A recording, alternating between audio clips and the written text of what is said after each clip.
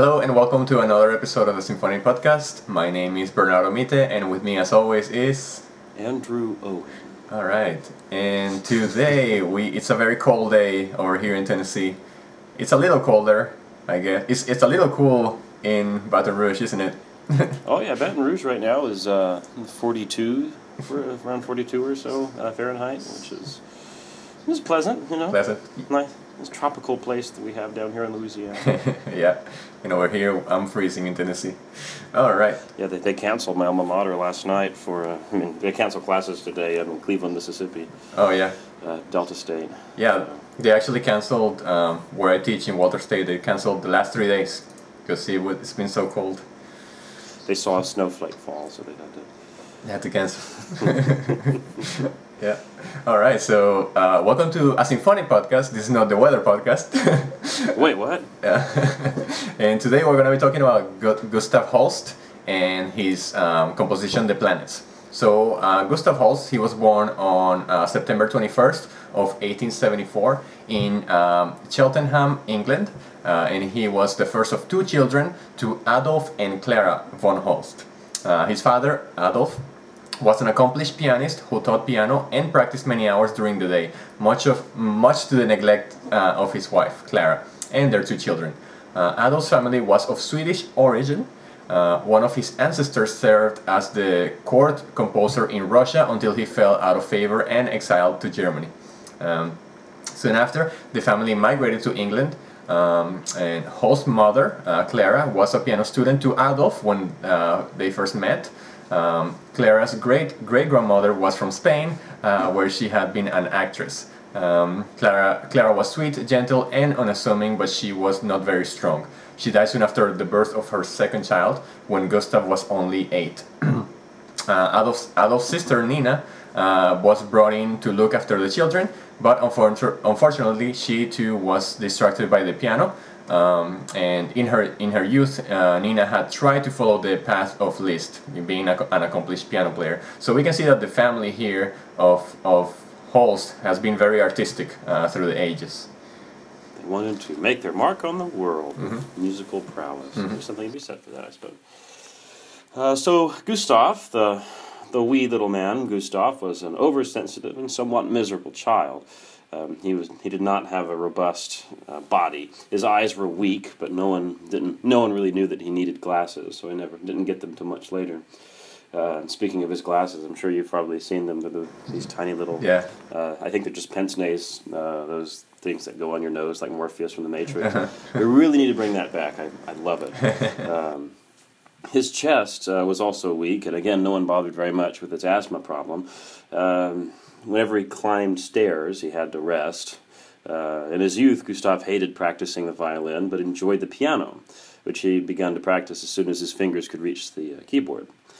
So, in 1885, Adolf, Gustav's father, married another one of his students, Mary Thorley Stone, and Gustav was sent to Cheltenham Grammar School.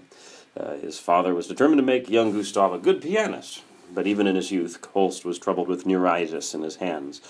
He was a sickly man. Boy, I should say at that point. Still very young. That made his long hours of practice a severe strain.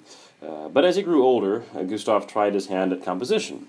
But he failed to gain scholarships to the Royal College of Music and various other colleges in London. This man did not have a running start. That's right. With his musical anything. I mean, he was generally too weak to make music, and apparently not good enough at composing at first to warrant getting into these colleges, or maybe his music just wasn't understood well. And he eventually had to learn how to play trombone and all of that, which we're gonna talk about. So Holst obtained his first professional engagement in 1893, where he served as an organist at Wick Risington, which is a small village in Cotswold. Soon afterward, he also became organist and choirmaster of the choral society at Bourton-on-the-Water. These early experiences helped the young composer grow in his understanding of the workings of a choir. Choral music and the choral tradition in England would remain important throughout the rest of Holst's life. So yeah, Holst in 1892 composed a two-act operetta by the name of Lansdowne Castle. He was inspired by the music of Arthur Sullivan from Gilbert and Sullivan fame. Sullivan didn't just write operettas or these cute little things that people enjoyed and these comedic works. He actually also wrote plenty of symphonic literature. There's an overture that's really common that is played sometimes of his. But yeah, so he was inspired by Arthur Sullivan, Sir Arthur Sullivan, around 1892 to write this two-act operetta, which was called Lansdowne Castle. This was produced at the Cheltenham Corn Exchange the following year. Although the music was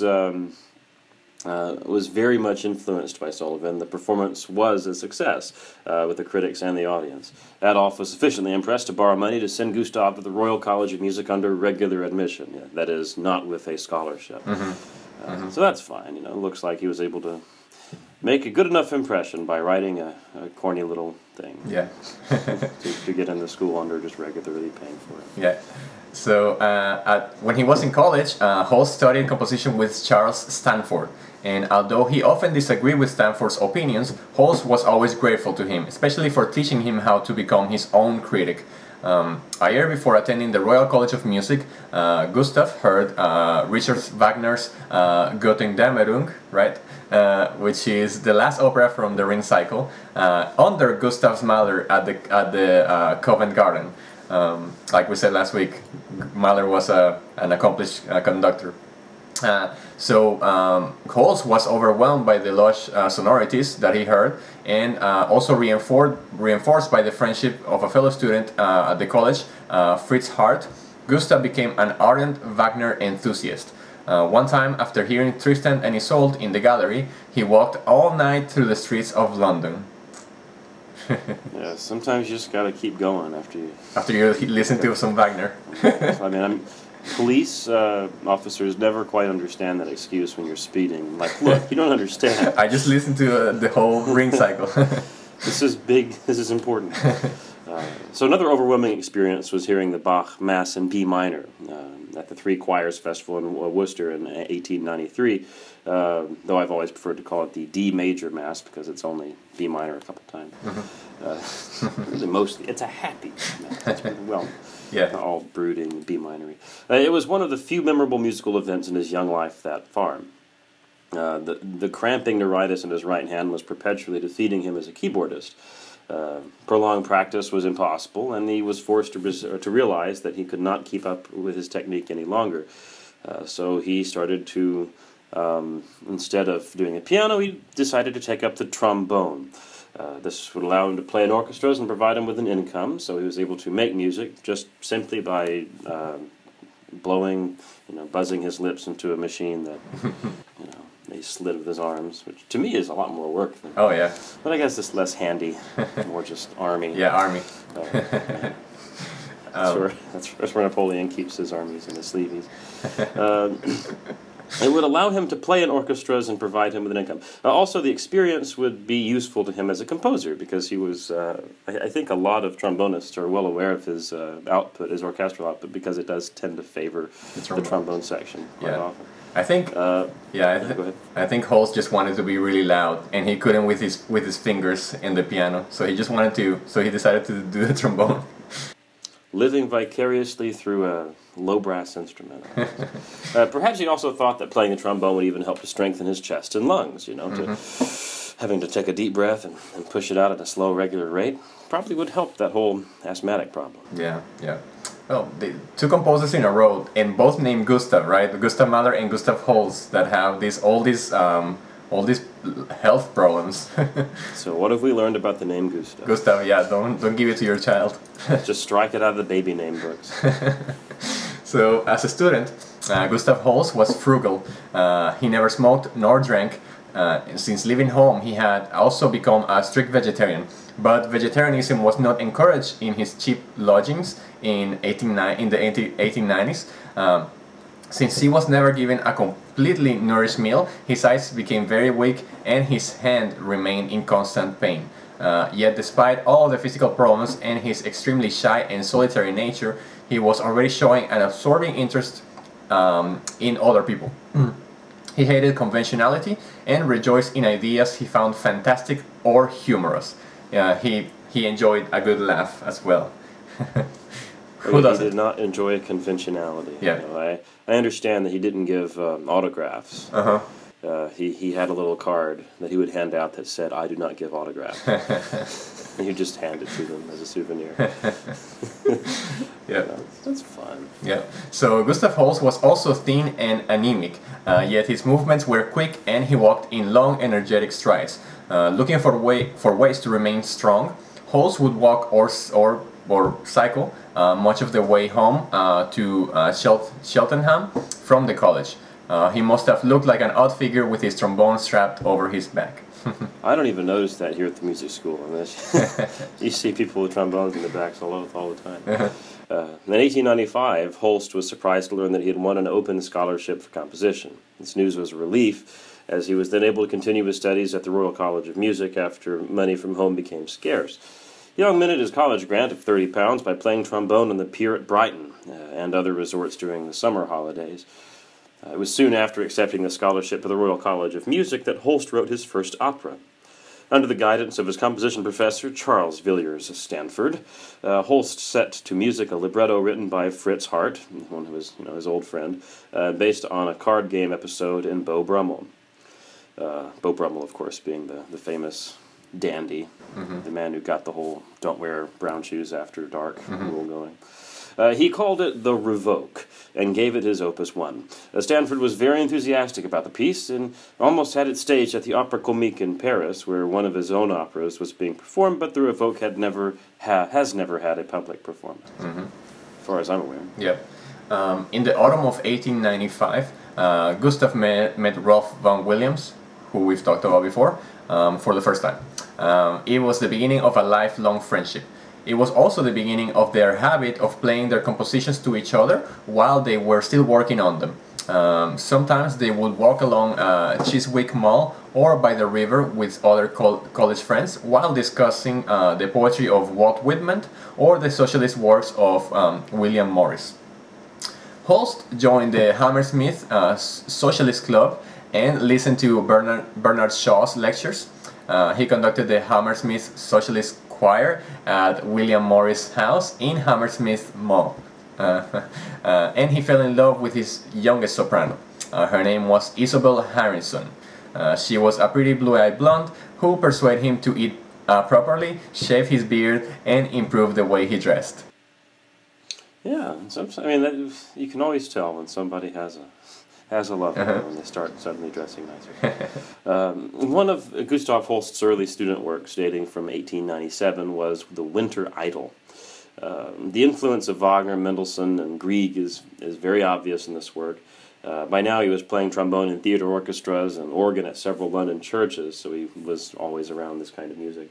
In the autumn of 1898, the Carl Rosa Opera Company offered him an appointment as first trombone, and so he regretfully left the Royal College of Music. At Carl Rosa, Holst taught soloists an unfamiliar repertoire. By playing trombone in the orchestra, he came to know an orchestra from the inside, which was, of course, valuable training for a composer, not just some pianist who heard an orchestra once or twice and gave it a shot. And this would help him to internally hear the orchestration of a work while composing it, which is, of course, quite valuable skill to have when you're orchestrating. Yeah, definitely. And then it was in 1895 that Holst first became interested in Hindu philosophy and Sanskrit literature.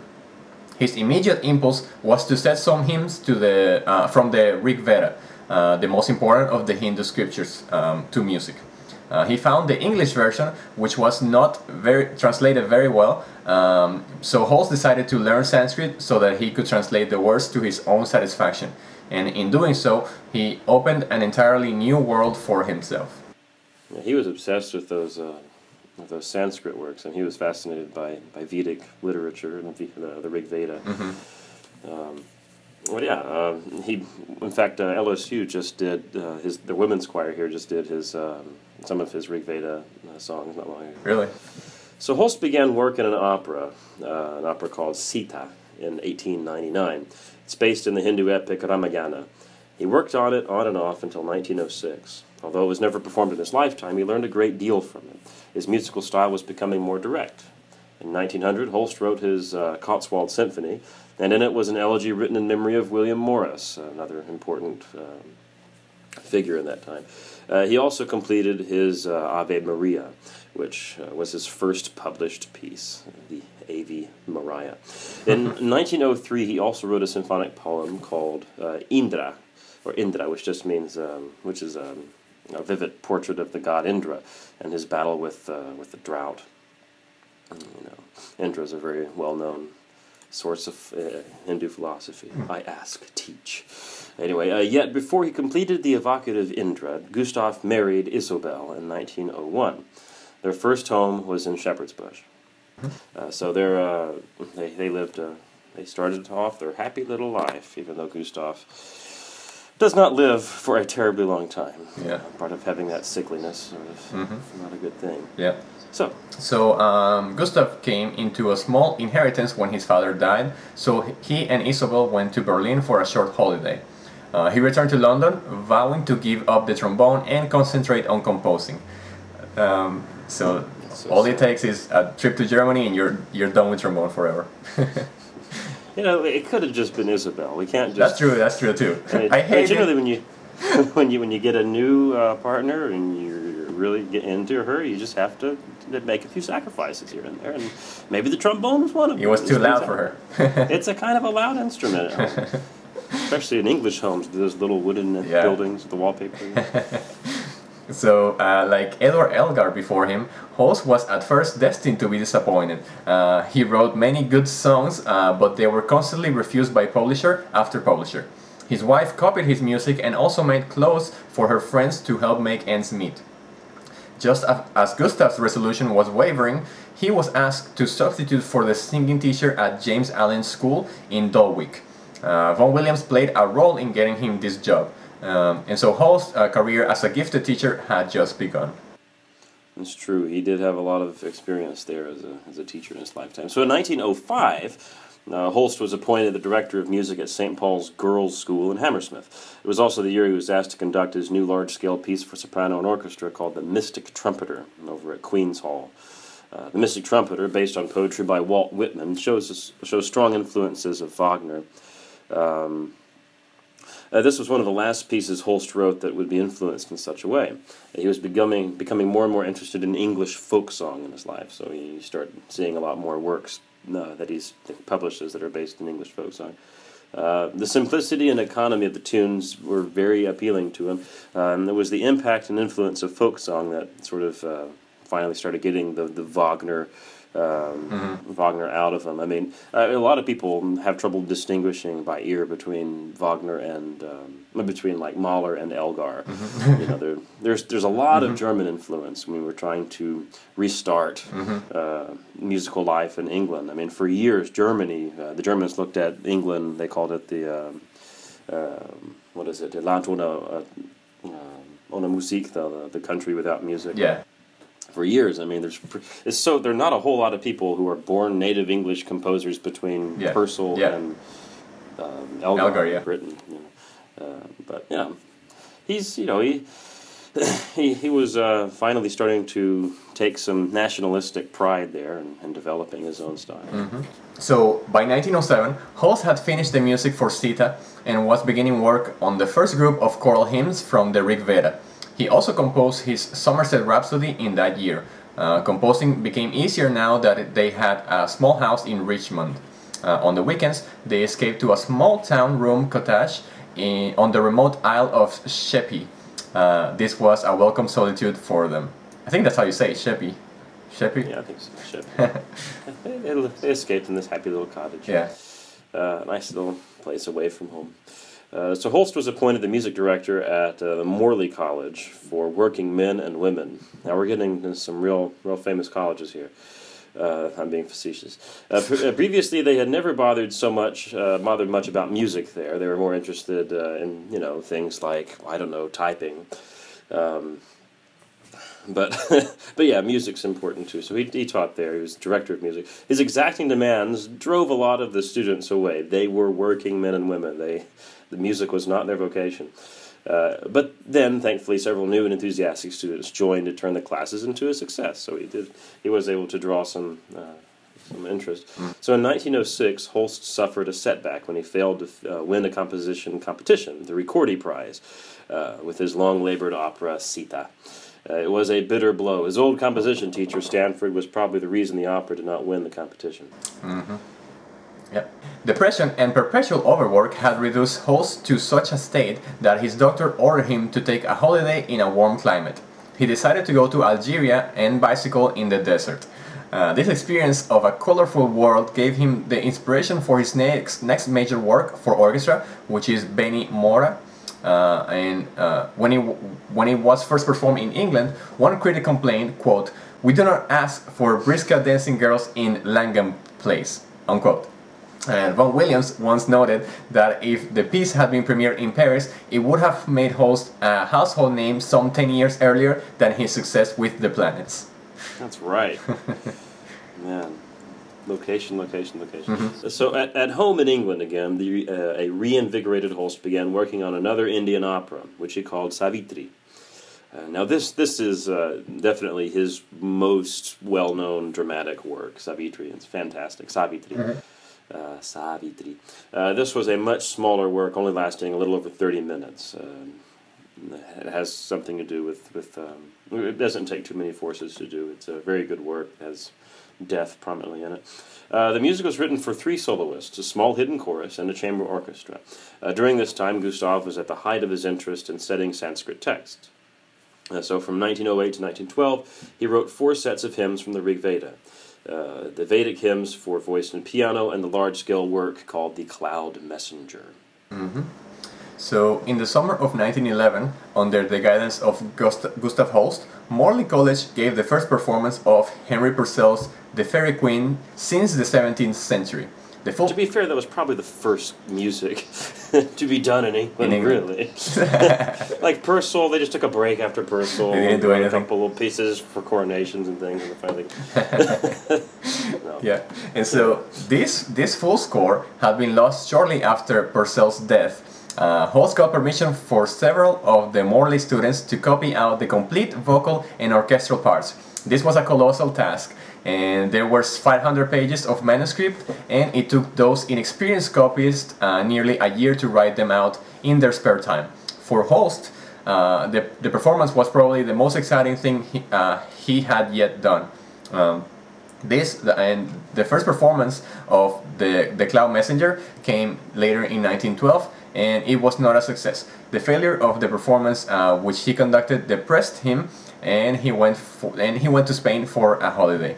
While there, Clifford Baggs encouraged his growing interest in astrology, and long after the success of The Planets, Holst would cast horoscopes for his friends, and he called this "my pet vice." This is true. His friend Clifford Bax was a theosophist. Clifford was the brother of Arnold Bax, another very well-known symphonic composer in England at the time. And Clifford Bax was one of Holst's 3 friends that helped him with his Hymn of Jesus, which is another one of those esoteric works. It's an old Gnostic text that was found in a library in Vienna around the turn of the century. And that Holst set for 2 choirs in his Hymn of Jesus. There's 2 choirs and a semi-chorus. Fantastic piece of music. But Clifford Bax is one of those influences, one of those theosophists that got him thinking about astrology and got him thinking about stuff that's a little outside of the norm in terms of that kind of thing. Yeah. His mother was a Buddhist, Mr. Holst's mother. I forget which mother he had to. Anyway, in 1913, the New Music Wing of St. Paul's was opened, and he was given the large soundproof room for his work. On weekdays, he would teach in it, but on Sundays and holidays, he spent hours composing there. The first piece he wrote there was St. Paul's Suite, which a lot of people are quite familiar with. It comes up a lot on in concert repertoire, and you hear it all the time. Yeah. Very popular work. That's for wind ensemble, is it? No, it's for orchestra, string orchestra. String orchestra. I feel like it must have done something for wind. I just know I see it all the time. Yeah. It was about this time that Holst became wildly excited over the rediscovery of English madrigal composers. His favorite was a guy by the name of Thomas Wales, of all the Tudor composers. But he also adored Byrd and Purcell. His first composition after the outbreak of the World War was a setting of Walt Whitman's Dirge for Two Veterans. It was his comment on that year of tragedy. So Vaughan Williams also said these verses, and they were included in his Dona Nobis Pacem, as I prefer to pronounce it. The people that just left and entered and left the room were just scoffing at my pronunciation. Dona Nobis Pacem, but that's, if you're going to use English, and it's an English word, you might as well pronounce it. Dona Nobis. Dona Nobis Pacem. Or just Dona Nobis Pacem, it's fine. Yeah. So Holst was also starting work on the planets at this time. Some of the orchestration of this composition was sketched during the long weekends at his family's country cottage at Thaxted. Thaxted, which is in Essex. The church there at Thaxted was like a cathedral, and it was incredibly spacious and bright inside. Holst dreamt of a festival that might be held there one day. He also dreamt of bringing down his students from Morley and St. Paul's. This dream was realized during the Pentecost weekend of 1916, when there were 4 days of perpetual singing and playing, either properly arranged at the church, impromptu in various houses, or in the countryside. Thus, from these beginnings, the Whitsuntide Festival became a tradition. So yeah, in 1917, Holst wrote the Hymn of Jesus, which I mentioned earlier, based on the apocryphal Gospels. It's not really based on the Gospel. It's the work is the Acts of John. Before the Bible had been, before the Council of Nicaea had really put together all of these, put together the Bible as we know it proper. There were all these extra books that were written, one of which being the several different kinds of acts according to different people. So the Acts of John is one of those, is where we get the Hymn of Jesus from.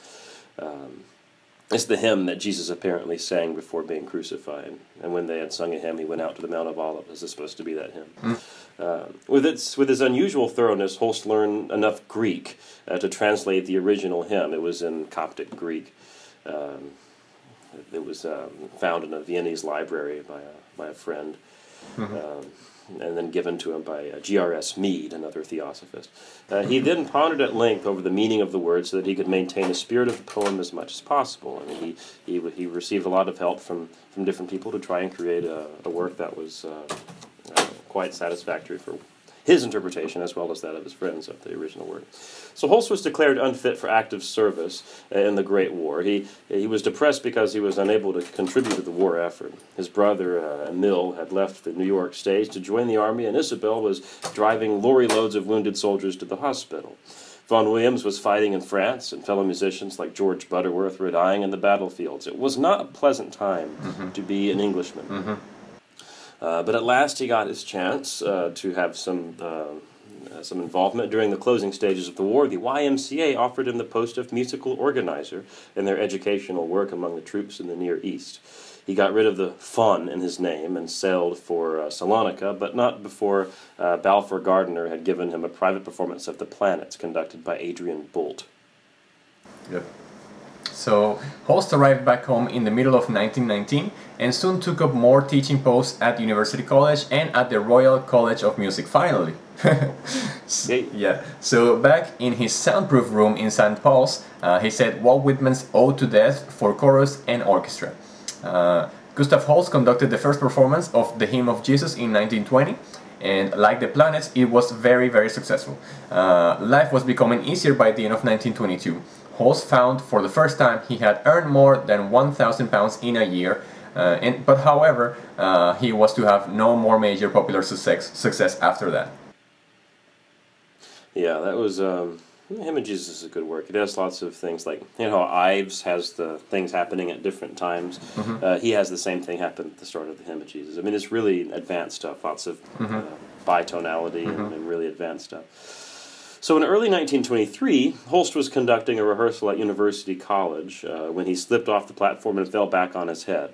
His body frequently gives him problems. Yeah. The concussion was fairly slight, but it happened at an unfortunate time when Holst was already feeling depressed and overworked. So the damage was more deadly than he could realize at the time, and it was many years before he recovered from the after effects of the accident. And this is in 1923, and he dies in 1937. So he doesn't have too much, terribly longer. But, Yeah. but at the time, Holst seemed to recover quickly from his head injury, and he accepted an invitation to go to America to conduct a music festival at the University of Michigan, Ann Arbor. During the trip, he scored his fugal concerto for flute, oboe, and strings. So he was beginning to become even more productive. Yeah. And while he was in America, his recent opera, The Perfect Fool, was produced by the British National Opera. Although its ballet music was enjoyed, the opera failed because the storyline was too enigmatic. Several people in the audience demanded their money back. Holst was beginning to lose touch with his audience. Meanwhile, in America, he was basking in adulation. Back in England, he received tremendous ovation after a performance of The Planets, but it brought him no joy. His nerves were very bad and he was finding it impossible to sleep at night. By the end of the term, he was on the verge of a serious nervous breakdown. Then, an anonymous rich man gave him several £100 so that he might have more time for composing. So he decided at that point to give up all of his teaching for 3 months. He retired to Thaxted, spending only 1 day a week in London. It was not entirely successful for Holst, who was never one to be lazy. His nerves worsened instead of getting better. He needed to be doing things. Although it was a year since his accident, he began to have violent pains in the back of his head. Even when the pains ceased, he could not bear anything touching his head, not even a hat or a pillow. Can you believe it? The man didn't wear hats. No way, people don't wear hats anymore, do they? Noise was torture for him. People talking, traffic, applause, he couldn't stand it. He had nightmares about making mistakes or about his creativity drying up. His doctor ordered him to give up all work for the rest of the year.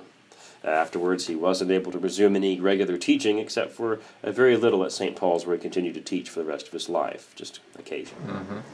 So Holst lived for nearly a year in a comfortable house in the middle of Thaxted. He was alone except for an ex-army boatman who became his cook, valet, and guardian. He worked on his choral symphony and a new opera called At the Boar's Head, based on the Falstaff scenes from Shakespeare's Henry IV. Oh my gosh, that work it's not good writing. I mean, we love Holst, we do, but there's just, you can't take Shakespearean iambic pentameter and set it to notes without actually taking 5 hours, and it's just, you have all of these, just way too many words at once. Yeah. It just keeps on going, and it's really hard to hold people's interest. But it sounds fine, I guess. Mm-hmm. It's just, it gets kind of grating after a while. Yeah. So by the end of 1925, Holst was well enough to return to London, and almost immediately he was plunged into rehearsal for At the Boar's Head. But the opera was not well received. Audience felt cheated because as soon as they began to get hold of a tune, it was snatched away from them and woven into a restlessly changing pattern that baffled the ear.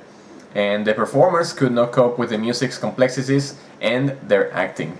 So people didn't like it was a very complex work. Mm-hmm. I mean, people didn't really seem to like it. But you can listen to it on Spotify. It's there it is. At the Boar's Head is the name of it. Boar, B-O-A-R. Then the choral symphony failed too. Listeners found it too difficult to take any delight in the work. People listened to choral music for delight, not for sophistication. Everybody knows that. Most critics savaged it, complaining of dreary wastes of dullness and the chilly vacillations of its harmonies. Holst presents, one of the critics wrote, Holst presents the melancholy spectacle of a continuous and unrelieved decline. Quote unquote. Holst was unimpressed, but he was worried when Vaughan Williams wrote to confess that he felt a cold admiration for it. It should be noted, of course, that what seemed difficult for audiences in the 1920s is accepted much more easily today, and modern recordings of Holst's works from this period now allow us to access them anew. And I think with modern ears, a lot of people can have a much greater appreciation for Holst's music. Mm-hmm. In 1926, Holst was lecturing at Liverpool and Glasgow universities. He now had a beautiful home in Thaxted, but he only went there on occasional weekends. He was restless and seemed to have no desire for a fixed home. In London, he was happy enough going for solitary walks.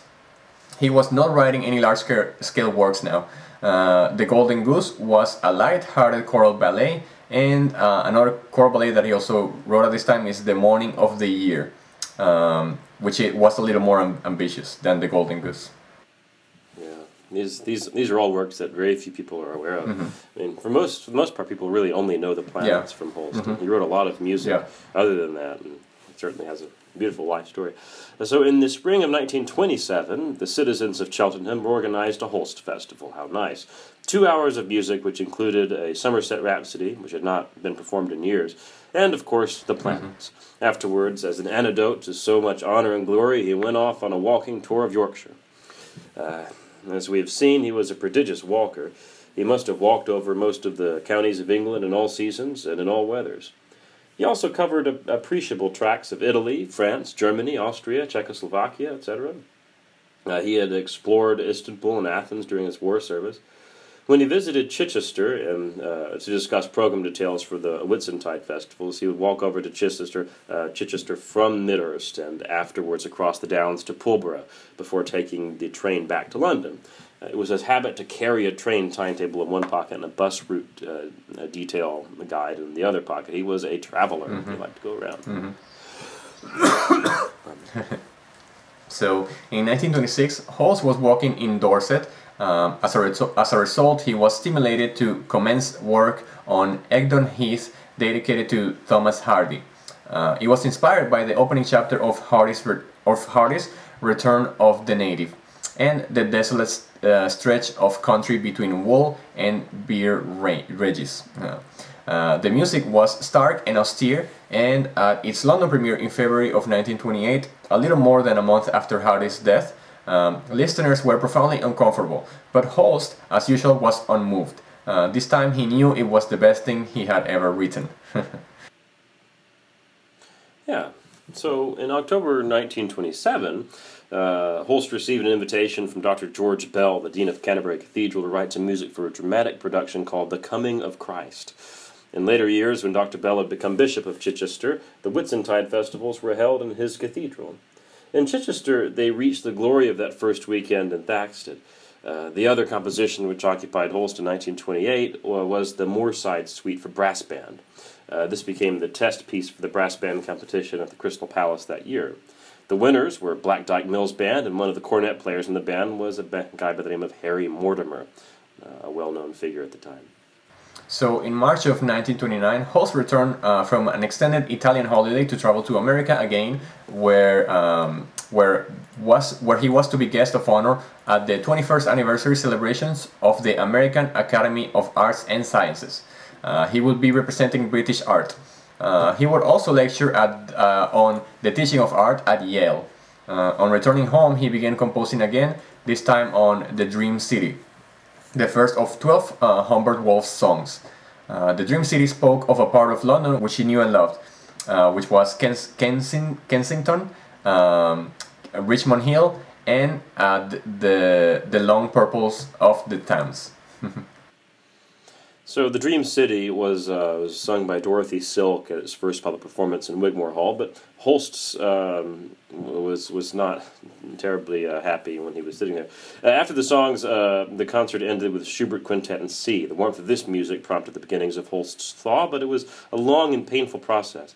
Quoting Imogen Holst, his daughter, as he listened to it, he realized what he had lost, not only in his music but in his life. He could cling to his austerity. He could fill his days with kindliness and good humor. He could write music that was neither commonplace, unmeaning, nor tame. And he could grope after ideas that were colossal and mysterious. But he missed the warmth of the Schubert Quintet. So, in 1930, Holst's contrapuntal and bitonal double concerto for two violins drew mixed reviews. One critic's verdict was, quote, highly intellectualized, unquote. While the Daily Telegraph said it had outstanding qualities and moments of rare beauty. He received the gold medal of the Royal Philharmonic Society after the first performance of the double concerto.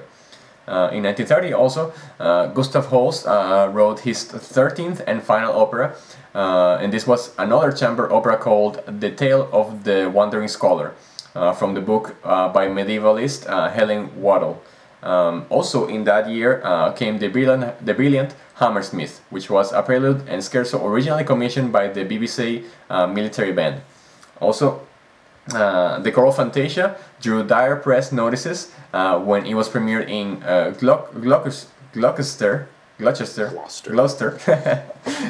It's an English film. Yeah, Gloucester, at the 1931's Three Choirs Festival, but Vaughan Williams was moved by it. So Holst was invited to lecture in composition at Harvard University, which is a rather old university in the United States. For those who don't know. Harvard, so he was there for the first 6 months of 1932. So once in America, he undertook a grueling program of conducting and lecturing, including a talk on Haydn, one of his favorite composers, at the Library of Congress in Washington.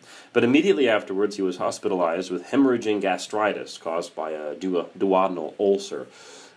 Really bad intestinal issues. Again, his body does not play nice. Back in England, he convalesced for much of the rest of 1932. He had to consume vast quantities of milk, and his walking became, as he described it, even more middle-aged than before. So that's not a very common treatment. Milk.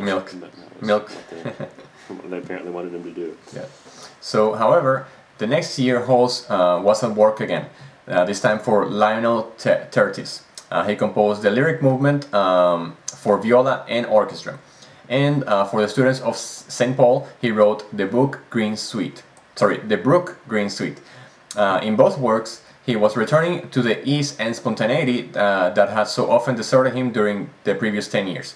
At the end of 1933, he entered a nursing home and was given the choice of a minor operation and a restricted life afterwards, or a major operation and the freedom to do what he liked. He chose the latter. The operation was planned for early of that spring, 1933.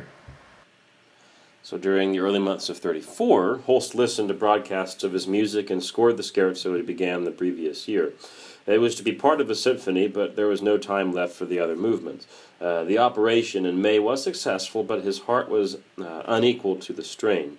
He died only 2 days later on the 25th of May, 1934.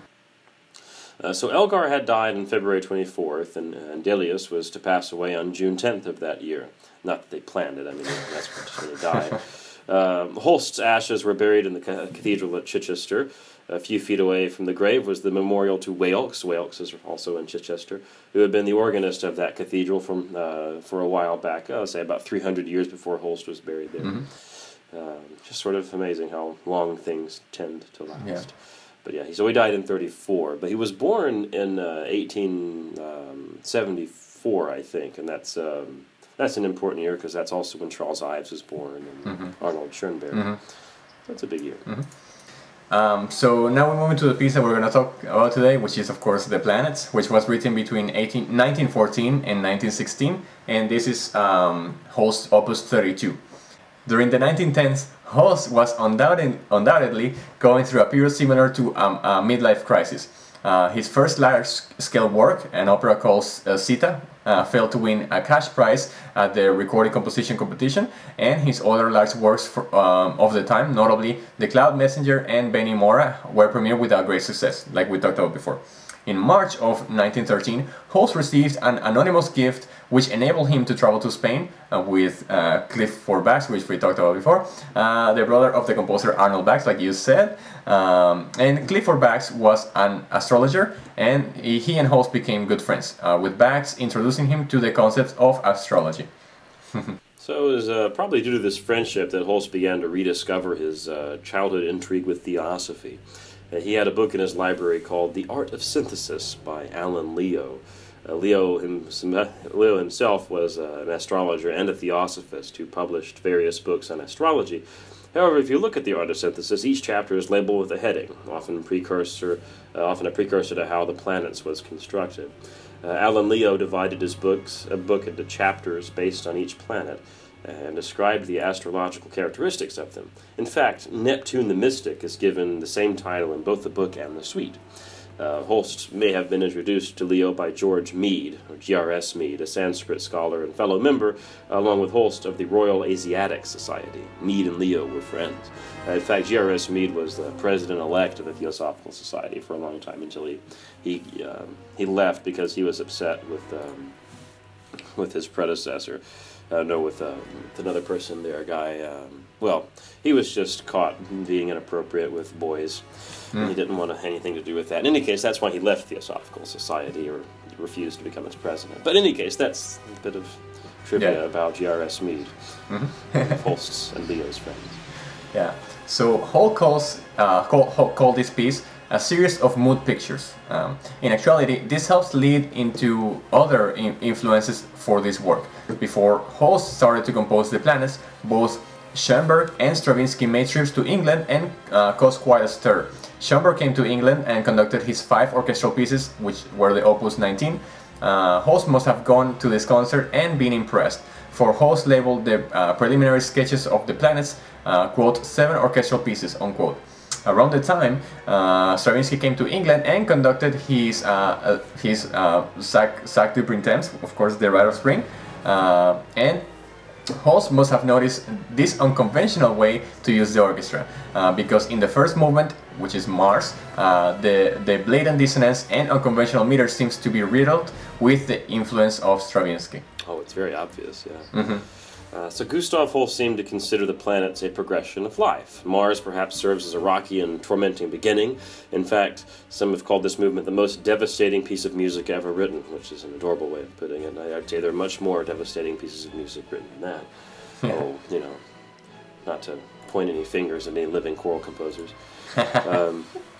Venus seems to provide an answer to Mars. Its title as the bringer of peace helps aid that claim. Mercury can be thought of as the messenger between our world and the other worlds. Perhaps Jupiter represents the prime of life, even with the overplayed central melody, which was later arranged to the words of I vow to thee, my country. I vow to thee, my country. Saturn can be viewed as indicative of Holst's later mature style, and indeed it is recorded that Holst preferred this movement to all others in the suite.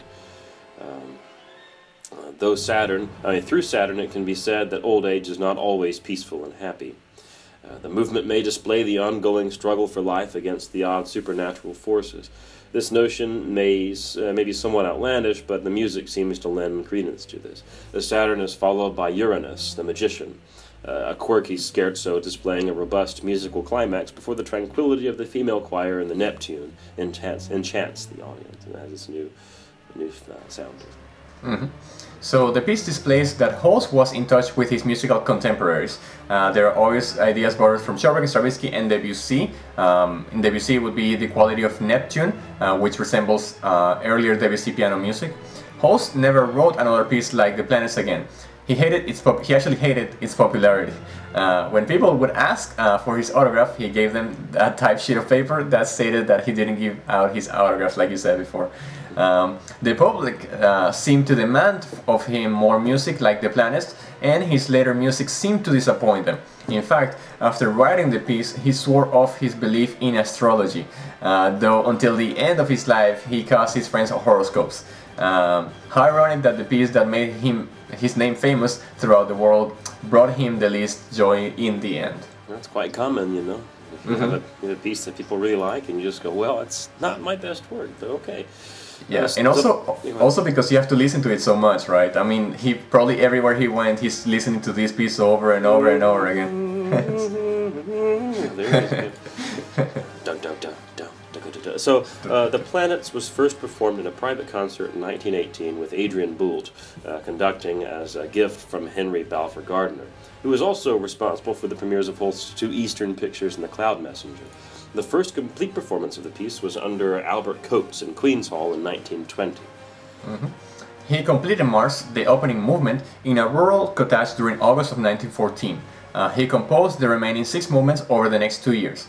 One reason for his not completing it more quickly was his fear that no orchestra big enough to handle his lavish demands would be available during wartime.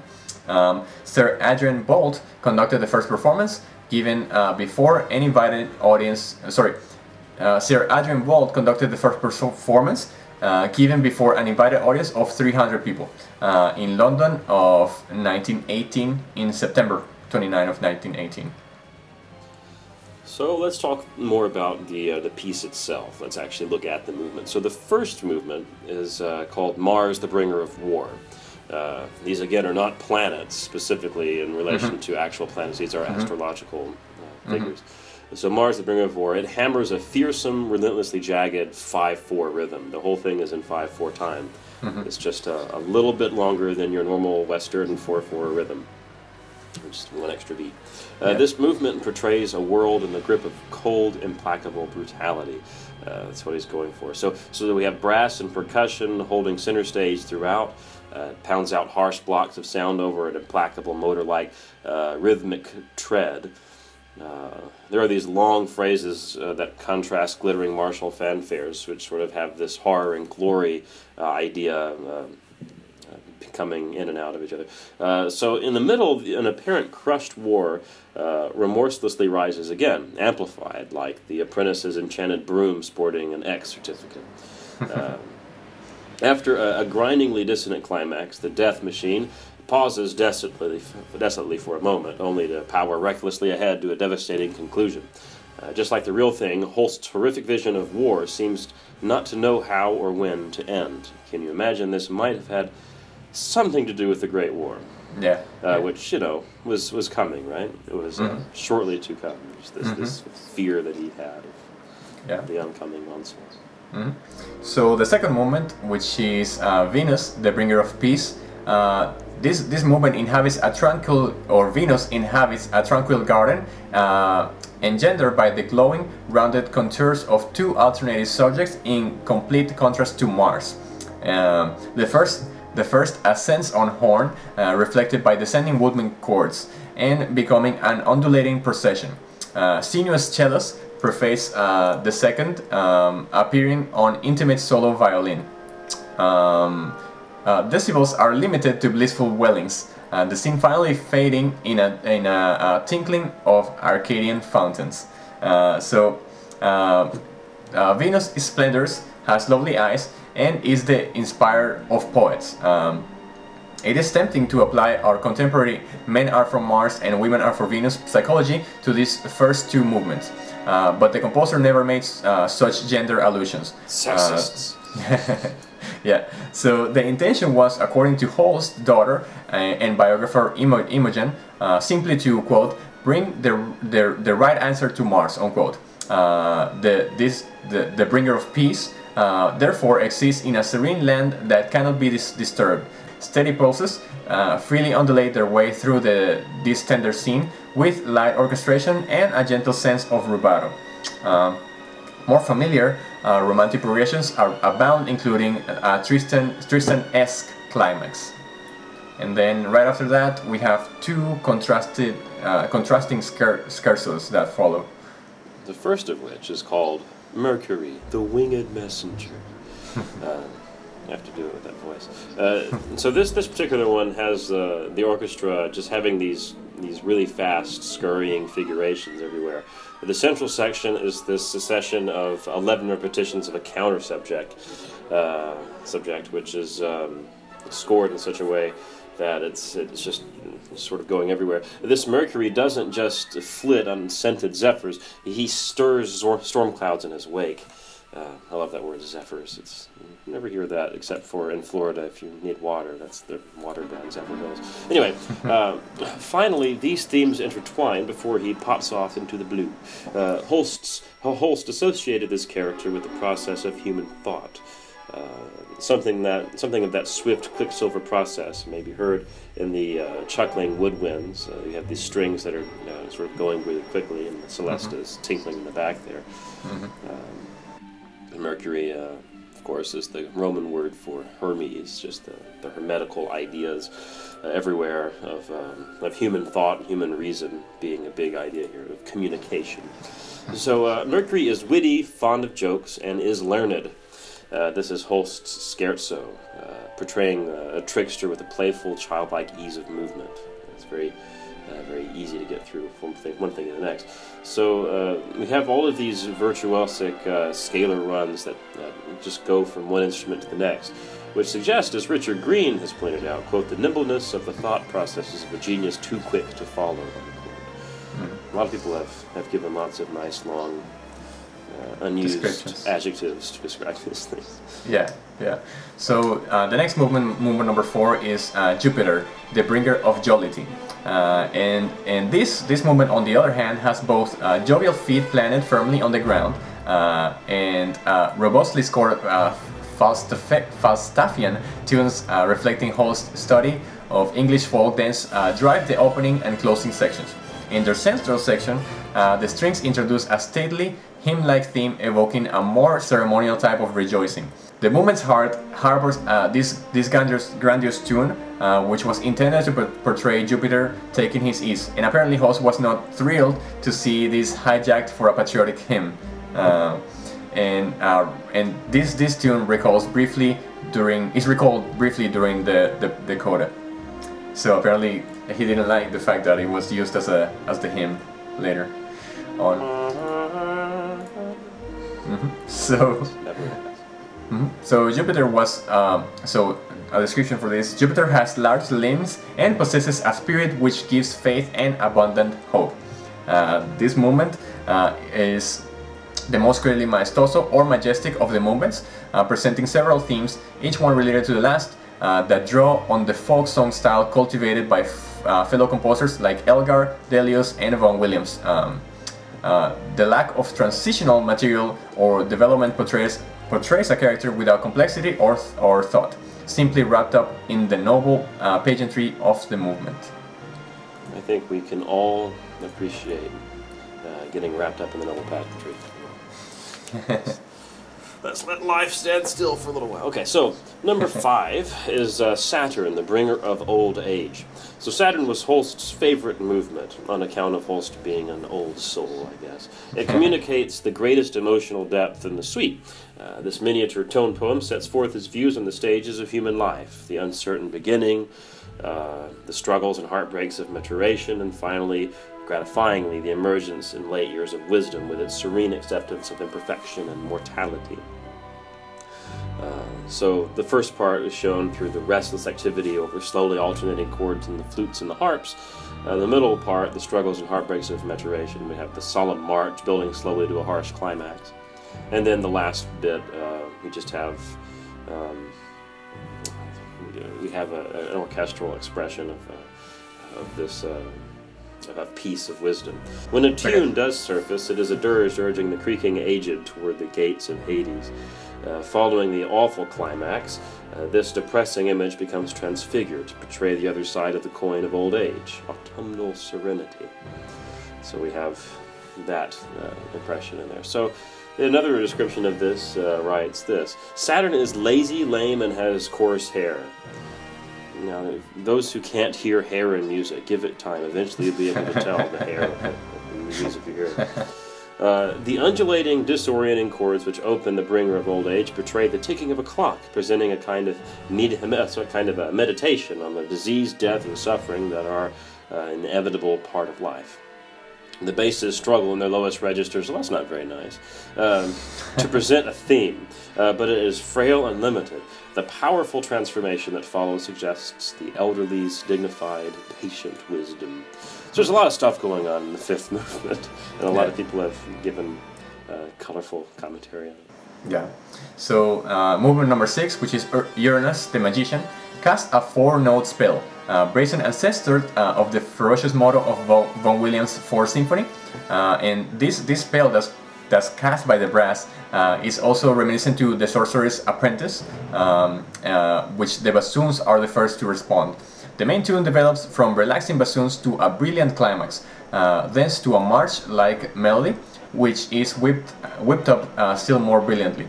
Holst puts his huge ensemble through many spectacular paces, dramatic and grotesquely humorous alike. A mad, merry dance tune repeatedly threatens to carry out of control, as the timpani and low brass cavort like spellbound elephants. The four-note motive, active throughout, echoes alone in the spellbinding coda. A final incantation leads to the hushed, unsettled close. So a description for this movement is: Uranus is eccentric, possessing a nervous, organized temperament quite out of the common.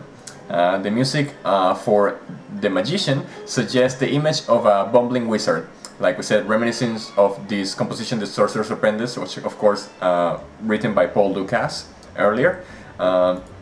This movement, providing a bit of comic relief to the suite, literally disappears as in a puff of smoke. And the Adagio coda has a foreboding mystery, suggesting that the wizard had more serious intentions. So, This brings us to the seventh movement. Neptune, the mystic. 7, of course, a lovely number for astrologers. The suite concludes with the diaphanous, disembodied meditations of Neptune, the mystic. So this movement is virtually devoid of melody and rhythm. A bare phrase like a refrigerated mutation of Uranus's motive is merely a frame supporting the ethereal harmony and icily glistening colors. Set once again in the unsettling realm of 5 beats to the bar. Not so unsettling about 5/4 anyway. It's just a happy little 5/4 time. They arrive as if having traveled across vast distances of outer and inner space. In this sterilized atmosphere, you imagine voices. Then in the emerging second part, you gradually become aware that there are voices. But what voices? Midway through, the ethereal sound of a wordless female chorus floats in from off stage. A chilling, remote siren song dissipates the orchestral texture only until that eternal chorus remains, beckoning as it recedes into the infinite unknown. In the final bars, the orchestra falls silent and the voices echo over and over until they fade into silent infinity. You have to love the way this is phrased. Mm-hmm. Another description here has Neptune, a psychic, lives purely sensing vibrations that rarely come to ordinary human beings. It has been suggested that the mystic was, for Holst, a musical representation of a kind of nirvana for which he always strived. The texture of the music contains a provocative combination of a static surface with intense activity beneath. The influence of Schoenberg's 5 pieces for orchestra, Opus 16, can be felt in the use of Klangfarbenmelodie, which just means sound color melody, in which each note of a melody is played by a different instrument. Female voices appear, come to rest on 2 repeating chords, and fade into the infinite. People are always fading into infinity, no matter who's describing this thing. So that's the 7th movement in a nutshell. So we have 7 delightful little deals here. Mm-hmm. Yep. It's a pretty cool piece. I've played it once a long time ago, and I really like the last movement because with the offstage choir, that gives it a really cool quality. That is like almost unexpected. You don't know where it's coming from. It's really cool. A really cool effect there at the end. Feel the air from a distant planet. Mm-hmm. It's a Schoenberg 2nd string quartet. It's the 4th movement, I think. Mm-hmm. All right. Anything else, Andrew? That's all I got. All right. Well, thank you for listening to another episode of the Symphony Podcast. Of course, you can email us at symphonypodcast@gmail.com if you have any questions. You can, of course, find us on YouTube with our annotated videos. Or you can, of course, listen to us on iTunes. You can find us there just by simply looking up Symphony Podcast. We are the first search you can find. And, well, until next time, thank you for listening. Thank you for listening. Yay! Yay!